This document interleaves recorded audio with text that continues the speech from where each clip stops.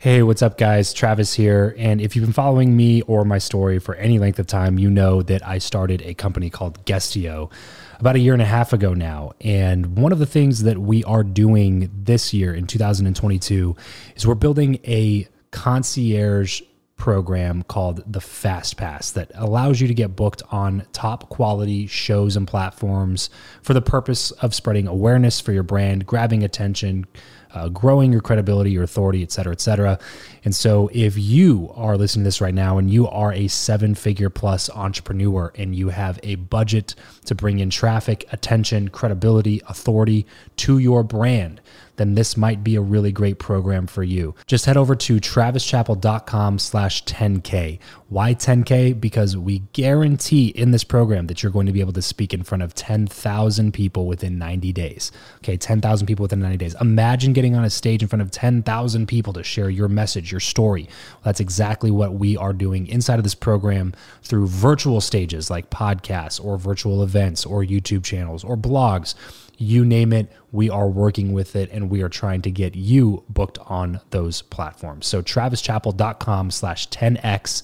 There's a quick application there, and then right at the end of that application, it'll prompt you to set up a phone call where you'll jump on a call with me, and we'll talk through whether or not you're a great fit for this program. Please act fast on this. Do not wait, because we are only taking on 1 or 2 clients a week due to constraints with our team and the limited supply of high quality shows and platforms that are out there in the market. So if that's you and you're really wanting to explode your brand in 2022, head over to travischappell.com/10K, fill out the application, schedule a quick phone call, and you and I will chat really soon about whether or not this would be a great fit for you. Thanks, guys. Talk to you soon.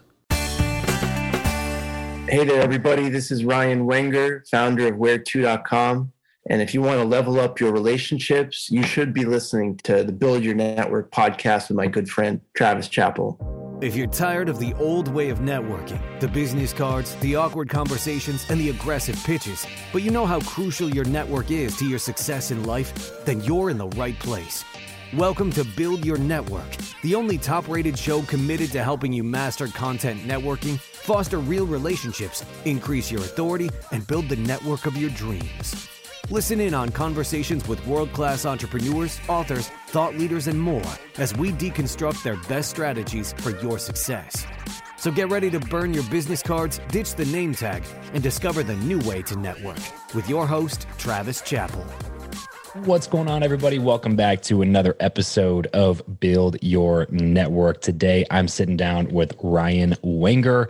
Guys, it's going to be such a fun conversation. A really, really cool company that Ryan has built here in the last few years, and I'm excited to talk with him about that. But first, really quickly, if you are a podcaster, content creator, and you want to have better interviews, you want to interview people like Ryan, all other amazing, high quality, really good guests for your content channels, that my team and I put together a really cool tool called Guestio that will help you do exactly that. Head over to Guestio.com, create a free account. There's an entire marketplace there of a bunch of different high quality guests that you can go interview right now for any of the content channels that you have created. That's Guestio.com. And depending on when you're listening to this, the mobile app might also be live as well. So go check it out and download the mobile app. Makes it a little bit easier. So that's Guestio.com. Ryan, what's up, man? Thanks so much for taking the time to come on the show. My pleasure. Very cool background you have there. Hey, thank you, man. I appreciate that. We worked really hard on it. We didn't really, but I like to tell people that. I want to kind of jump in and build some context here for those listening. And just kind of rewind the clock. So let's take it back, like we'll take it way back, like job, pre-business. Talk to me about 15-year-old Ryan. Well, where'd you grow up? What was your family life like? Stuff like that. So I'm from the town of Woodstock, New York, about 2 hours north of New York City, born and raised. Really, it's the woods with about 3,000 people in the middle of it, very rural area. My dad owns a Celtic used antiquarian bookstore. Wow. Yep. And my mom was a special ed teacher. So my dad's bookstore I grew up in, it's like, you picture like an old dusty bookstore, and that was it. Super niche subject matter and Arthurian legend and Celtic folklore. Wow. I grew up thinking that everyone's dad did that. And, they were both, hippies, very, very liberal and open-minded. And the whole town was like that, very artistic. And, went to a public high school, neither of those professions were very lucrative. So, kind of a middle class background. Sure. What did you excel in high school? Did you like it? So, sort of. I partly in credit to my parents. They didn't really make me like go to school and do the homework and stuff. So my grades were terrible, absolutely atrocious. I had like a 2.0, barely graduated high school from a grade standpoint. I did pretty well in tests. Growing up in a bookstore, I was very read a lot as a little kid and loved like learning and research. So my way of looking at the world fortunately was pretty well attuned to like doing well on tests. Yeah. Just studying and like buckling down to tests. So I did well in my SATs and everything and didn't do so hot in my GPA. But that also led to, education after high school, correct? Yeah. So I went to USC for college. So not too bad. Yeah. And got an almost full scholarship, like academic and economic scholarship. And I did well there. Had like graduate top of my class. In college, they suddenly start rewarding you for like the work product as opposed to like the inputs, like homework and stuff. So I naturally suddenly was shocked when I started getting straight A's in my report cards. Yeah, right. And then went straight to law school. I went to UC Hastings, again, did pretty well in the LSAT and went straight to law school and I loved it. Graduated top third of my class at UC Hastings and became a lawyer because, again, just kind of attuned to my just sitting down and analyzing information, reading and writing. So that really fed the decision to become a lawyer. Like it's so interesting that that's the path that you went down. Yeah. I mean, I loved politics, like reading about political science was kind of a hobby of mine before I even got into school. Okay. So I had thought of going into government and I also felt compelled to advocate for people like me that grew up in like not super wealthy households that are underrepresented. And I grew up just, again, like with liberal parents and seeing how it all works, and then transitioning from like public upstate New York background to, USC and then law school. And I saw all the advantages that wealthy kids have and really wanted to see if there was a public interest or at least governmental sector where I could advocate for some sort of greater opportunity for people that don't have those types of benefits. I grew up, I waited tables at a Chinese restaurant when I was 14 years old. I did that for like during the school year. I did that during summers. I worked at so many different jobs and didn't have SAT tutoring and didn't have these things that I see people have that I'm going to give my kids for sure. Sure. Yeah. So anyways, I felt like I was politically motivated. Now, let me say that unfortunately I was also easily corruptible because I started working at a big law firm as soon as I got out of school. I was like, I owe $200,000, essentially mostly from law school. Yeah. And it's just such a compelling path unless you have the utmost conviction. Yeah. Like a calling. Unless you really deeply feel that calling more than the corruption, I think it's easy to get swept away. And I did. Yeah. So anyways, I started working at a big law firm, doing like business litigation.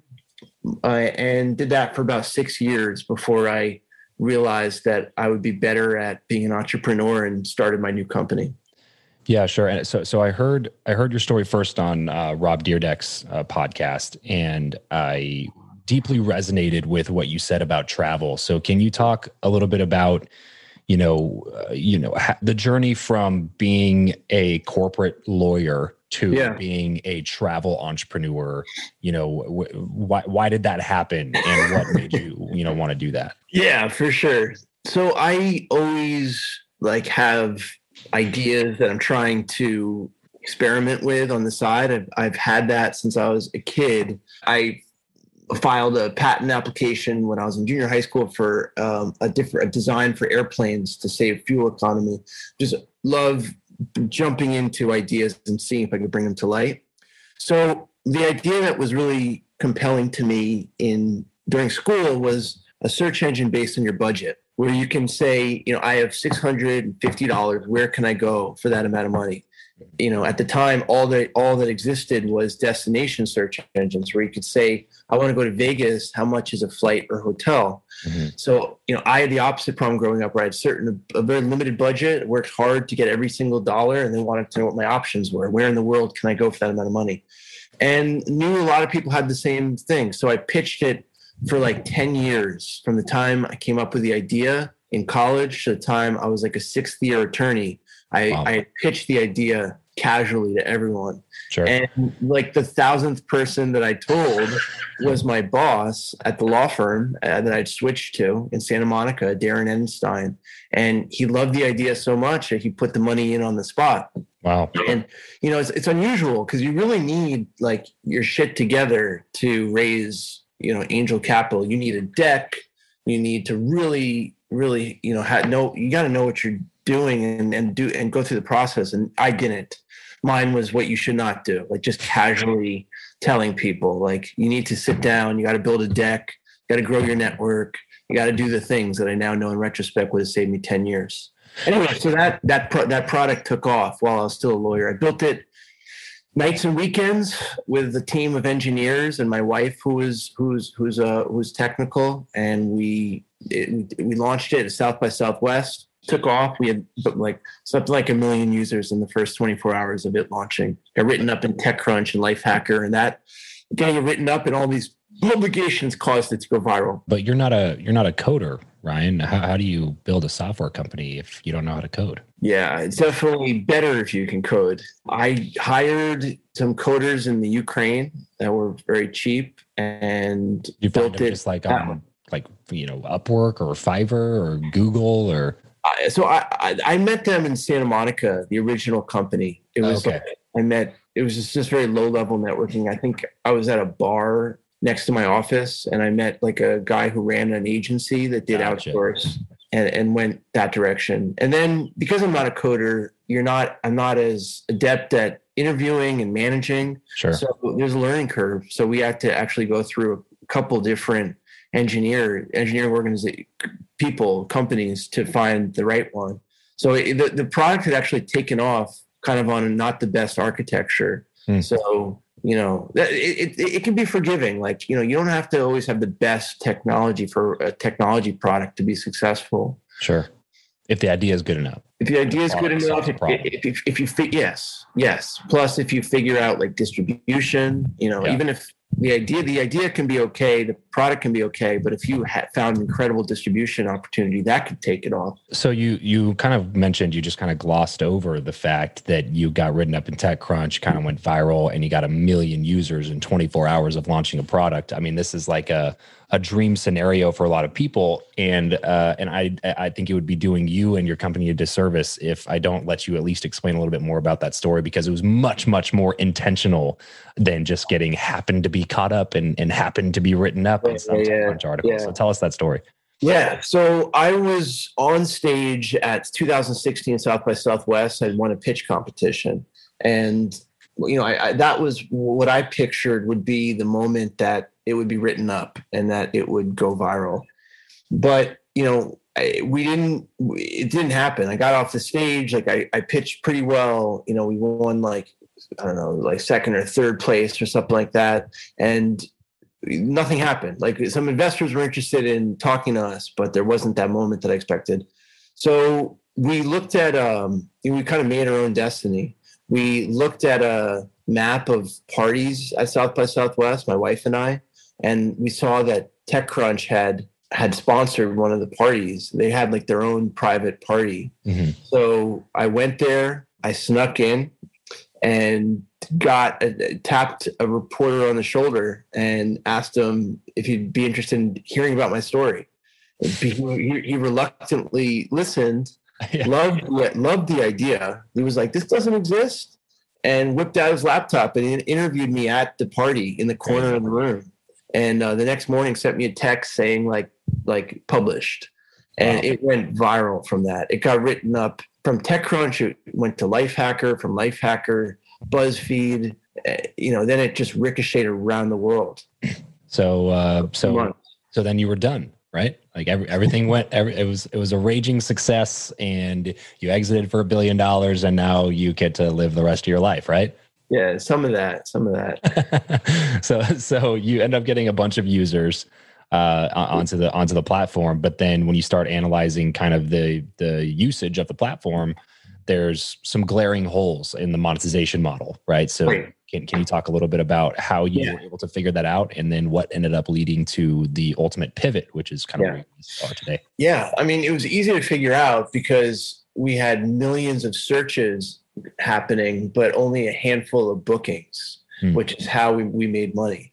And, the reason was pretty obvious. I think we interviewed some people. It's like people were using us for ideas, and then they were going to other websites to book the flight and hotel that our algorithm recommended, because our prices were the same as competitors.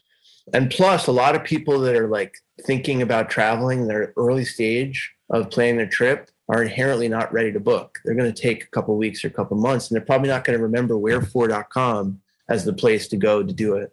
So we had that problem. I had some ideas on how to fix it, but short time after, I think a couple months, I was at another tech conference. I was at the Collision conference in New Orleans, and an executive called me right when I got off stage and asked me if we could partner to bring our technology to enterprise travel. And her idea had really nothing to do with wherefor.com. She just thought that we were a cool startup in the travel tech space and would be a good group of people to brainstorm with a better version of Concur. And so we did. We flew to their headquarters and learned about kind of how antiquated the user interfaces are on corporate booking tools and some of the deeper problems in the industry. And we realized that in business travel, if you close the company, they make all their employees use that for their business travel. So it's very sticky and also very kind of low-hanging fruit because it hasn't been innovated in 10 years or so. Yeah. I used that. I came out with a contract with the company and used that contract to raise an A round from Emergence Capital. And by that point, I had pivoted the company to exclusively focusing on business travel. We left wherefor.com up just because people liked using it, but we were fully focused on business travel. And that product was called where2.com, is called where2.com. How do you know when you should pivot versus when you're just getting some negative feedback and you're not tapping into the right market? Does that make sense? I feel like sometimes it's difficult as a founder to know what requires a pivot versus what requires just some more fine tuning, if that makes sense. Yeah, it's a good question. I don't know if there's an answer in the abstract. It's got case by case type of a deal. Yeah, I mean, in that case, it was so glaring. Like we had a tenth of 1% booking rate. And then on the other hand, we had a business travel problem that was so deep that a company reached out to us to build something from scratch. And so paid you for it. Yes. So that was, only a reckless founder or someone totally committed to the other thing would turn that down. Yeah. But outside of that, I just think you have to take an honest look at, your problems and think about the pivot opportunity and weigh the costs and the benefits. Yeah. This episode of the show is brought to you by Indeed. We are driven by the search for better. But when it comes to hiring, the best way to search for a candidate is not to search at all. It's to match and match with Indeed. If you need to hire, you need this platform, guys. I'm telling you, Indeed is your matching and hiring platform with over 350 million global monthly visitors, according to Indeed data, and a matching engine that helps you find quality candidates fast. Ditch the busy work and use Indeed for scheduling, screening, and messaging candidates so you can connect with those people even faster. And it doesn't just help you hire faster. In fact, 93% of employers agree that Indeed delivers the highest quality matches compared to other job sites, according to a recent Indeed survey. And look, guys, one of the things that I wish I would have used Indeed for is this matching service. You can search and search and search and search and search all day long, but to actually be presented with quality candidates, like hiring a recruiter for you that's presenting people that has actually done the work to vet them and bring quality people in front of you, that work by itself is the fact that it's done by a software instead of like a team of high quality recruiters is pretty insane. So they leverage over 140 million qualifications and preferences every single day, which is why Indeed's matching engine is the best one that you can use. It's constantly learning from your own preferences. So the more you use it, the better it gets at doing the job for you. Join more than 3.5 million businesses worldwide that use Indeed to hire talent fast. And listeners of this show will get a $75 sponsored job credit to get your jobs more visibility over at Indeed.com/Travis. Just go to Indeed.com/Travis right now and support this show by saying you heard about Indeed here on the podcast. Indeed.com/Travis. Terms and conditions apply. If you need to hire, you need Indeed. So one thing that I super appreciate about your story is like just the definition of scrappy, just willing to, fly here, go to this thing, sneak into this room, ask this reporter straight up to write a story. Like you're always willing to put yourself in a seemingly uncomfortable position in order to have some sort of advantage for the company or the vision that you're trying to build, right? Yeah, totally. How important is that in any founder across any company? It's necessary. It's absolutely necessary. I think it's impossible to succeed without that. Yeah. And it's just, it's just about realizing that you're going to lose a whole lot before you win, and picking yourself up again and again. It's a numbers game at the end of the day. We pitched to like hundreds of VCs or investors to find the handful that supported us. It's also much easier later on. Like once you start like acquiring assets, it just becomes easier. Once you have you have a patent filed, there's more interest in what you're doing. Once you have customers, there's more interest. You have that stuff, you get better employees. You have those things, you get better capital. It's like climbing a rock climbing wall. Towards the top. So, you just got to realize that you're going to fall down a whole lot, especially at the beginning, and you have to be goal oriented. You mentioned before we hit the recording button that you had a lot of thoughts around networking, and that there's something that you've been really intentional about. And that's really the reason for the existence of this show, Ryan, is like, I am somebody that deeply believes in building good relationships with really good quality people and adding value to the world around you, and just kind of trusting that it's going to come back on you. And the reason that we started the show was that I found that most people, when I would say that, they would agree with me. It would be like, oh yeah, everybody understands like networking is good. You should, your network, your net worth, you're the average of the 5 people you spend the most time with. We all understand those things, but I find that it's a much smaller percentage of people who are actually doing something about it intentionally, to use the word that you used. And so, but I do find that the people that do it intentionally are seemingly always in a better spot. So can you kind of speak into some of the things that you have done throughout your career to put yourself in positions to be around the people that have made a difference for you? Yeah, well, I think there's a couple elements to that. The first is the technique. The key quality that makes you a good networker is really you listening when you meet people, for listening to ways that you can help them. Like that is the fundamental rule of networking, is you don't go out like, with a drink in your hand at a bar, like, trying to figure out who can help you. Right. I think that's the mistake. And it's also, and that's why it has a bad rap. But if you think of networking as, going out there and seeing what people need and how you can help and attacking from that angle, I think that you get much better results, and it's also more fun.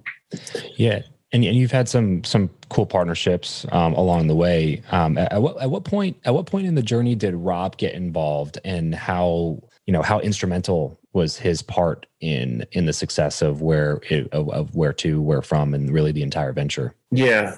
I mean, we wouldn't be where we are had I not met him.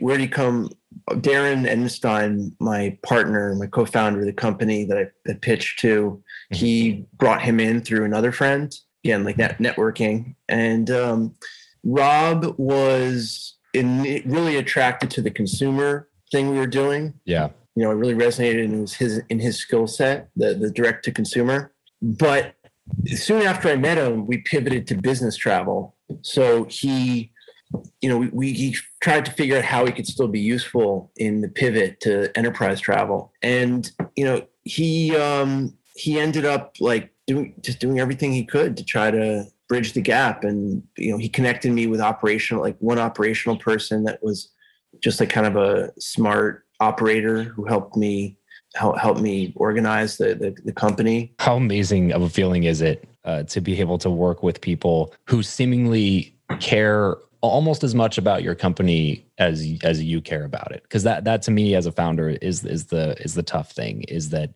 you're never gonna find anybody that cares about it as much as you care about it. But you can definitely tell a difference when you have people that put money in who are just kind of like, all right, call me when we exit, or there's people like Rob. It sounds like, who are like, how can I add value here? What can I do? Can I make a connection? Can I, they seem to be in the trenches with you. How crucial has that been for you? I mean, that's the A investor, like someone that's actually helpful. And then below that is somebody that doesn't do anything, doesn't say anything, doesn't do anything, doesn't control, doesn't interfere. Mm-hmm. Right. So, and that's already like an upper echelon investor. Mm-hmm. I think that a fair number of, amateur investors is what you need to be really careful. Sure. Which is like people that think that they're being helpful and are very controlling, and it can turn into micromanagement. So we didn't really have that, but I do want to point out that like the best is certainly somebody that's like passionate and energizing and helpful, but it can also be fine to get investors that are just going to put in money too. And you really want to snoop out people that are going to like interfere with what you're doing. Yeah, right. So avoid dumb money and search for neutral money or smart money, basically. Yeah. And I think I don't love those terms because people with money tend to be smart, Yeah, of course. Right. So it's like most people, they may have been successful in one thing. Yeah. So smart, but, so you got to really realize that aspect, not so much the smartness. Sure.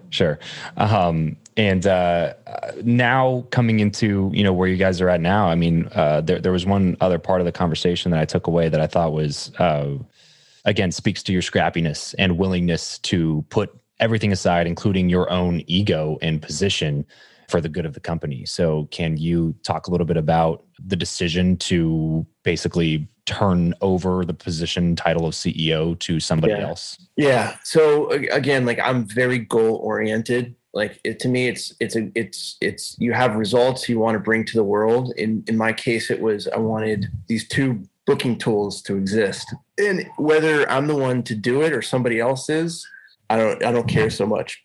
So when I hit a point where I found someone that could do a better job, like scaling the company, I was happy to step aside and bring that person in. Yeah. What helped me realize it was just, I had done a management review with my team. This is like 2018. I had a small number of employees, maybe 8 employees. And, this person, I brought in someone to do the interview to see how I'm doing. And I didn't do great. It was like pretty poor scores for management. And I realized that was not a natural strength. And I could either like just buckle through it and just brute strength it and, cause a lot of damage along the way, right? Or bring somebody in. And then the timing really worked out. Emergence Capital, our investor, offered to bring in somebody that would, from their network, that was proven in the enterprise software space. By this time, I'm only 2 years out of being like an associate in a law firm, and here I am running an enterprise travel company. Right. So I welcome the opportunity to bring in someone that was more relevant. So what's next, man? What's next for you guys? Where are you at? So we were acquired last summer by Flight Center Travel Group. It's one of the largest travel agencies. Thank you. In the world.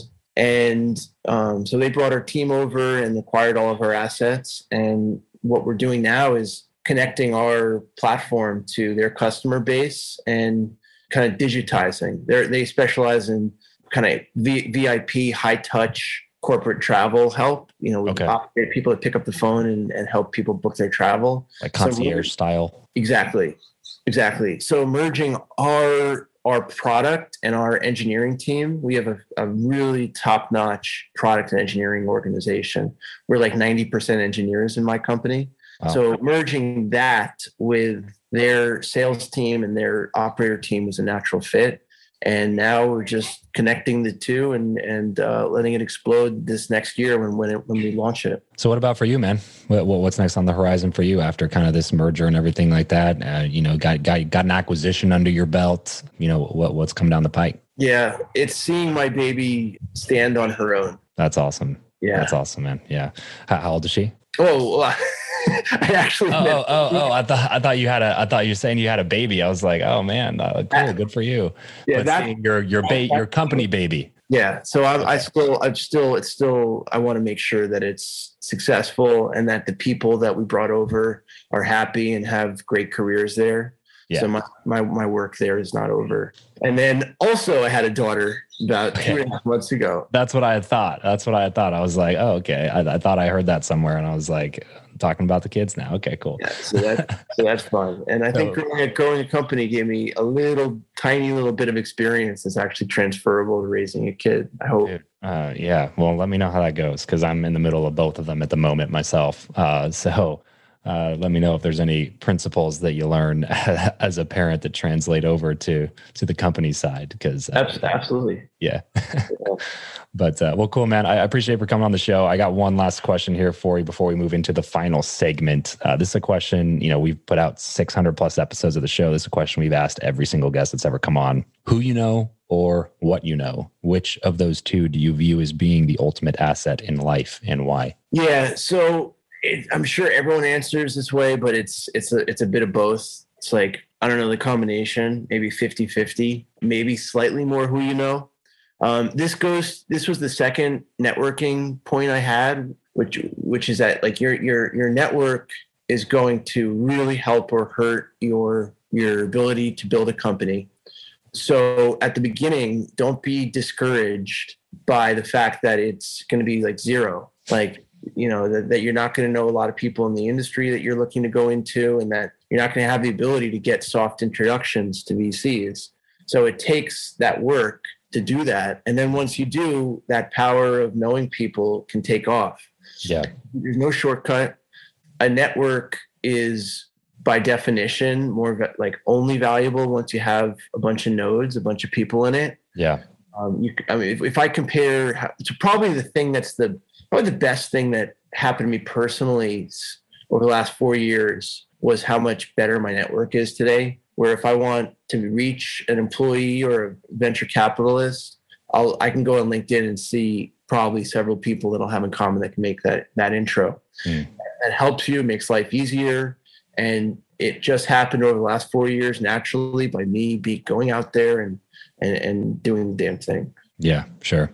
Well, that's awesome, man. I appreciate you coming on the show. I appreciate you being kind of an example for all of us to look at for what can be done in a short period of time, even. And if you just kind of possess that scrappiness, that ability to adapt, to pivot, and to keep your head down and keep working hard. So I want to move into the final segment here. So I like to call the random round. Just some quick random questions, quick random answers. We'll get you out of here. Sound cool? Uh-oh. Okay. What profession other than your own do you think that it would just be fun to attempt? A movie critic or food critic. That is a good one. If you could sit on a park bench with someone, past or present, and chat for an hour, who would it be? Or Thomas Jefferson. How do you like to consume content? Books, audiobooks, blogs, podcasts, videos? This is an easy one, and my dad would kill me if I answered any way other than a book. Okay. What's a business or entrepreneurship book in particular that you would recommend to the audience? Lean Startup. I also liked The Art of the Start. But Lean Startup just describes the key aspect to building a startup, which is creating a minimal viable product, going out there and testing it as early as you can, rather than spending like years trying to do research and development before putting it out there and discovering that there's a glaring problem with it. Totally echo that. Yeah, that was definitely one of the kind of life-changing books for me. And I also like to say, I think it's important to stick to like philosophy and economics and read more about macro trends than micro. Like I think you want to, do a little bit of very specific like startup books, but I also think it's like incredibly useful to read like higher level, like more philosophical questions about the world. I think that always like sparks. That's where that gets your creative juices going. Give us a glimpse of your morning routine. I started a class in Santa Monica that I like a lot called Body Fit Training, which is like an outdoor group kind of CrossFit class that I absolutely love. So that's it. I have coffee before I get some work done before that, and then hit that class. What is your go-to pump-up song? Annie Up by M.O.P. What is something that, putting business aside, just kind of general life here, what's something that you're just not very good at? Oh man, there's a lot of things. Organization. I'll get distracted by one thing, go to another thing, get distracted by that, and be like five levels in the rabbit hole before I realize what I'm doing. And that happens about 3 times an hour. I wonder what that's like. Yeah, that's exactly what I do. As we get everything wrapped up here, Ryan, what's one place online where you want our listeners to go to connect with you the most? So I started a blog, ryanwenger.com, where I write, a lot of these ideas that I've come up with, right or wrong, put out there. Perfect. So head on over to ryanwenger.com. That's RyanWenger.com and sign up for some of his blog posts over there. Guys, I promise you will not regret learning more from this guy. He's got a lot of wisdom to share. And go check out whereto.com if you're in the travel space or in enterprise travel space. And I know that you'll have some fun over there. So Ryan, appreciate you so much for coming on the show today, man. Had a blast chatting with you. Thanks for having me. It was a good conversation. That's it for this episode. If you want to connect with Travis and other like-minded people who also listen to the show, then you're going to want to head over to travischappell.com/group to join his free Facebook group, Podcast to Profit. Travis will see you there. And remember to leave every relationship better than you found it.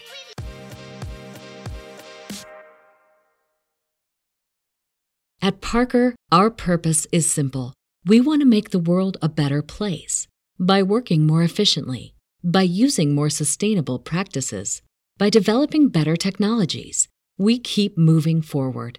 With each new idea, innovation, and partnership, we're one step closer to fulfilling our purpose every single day.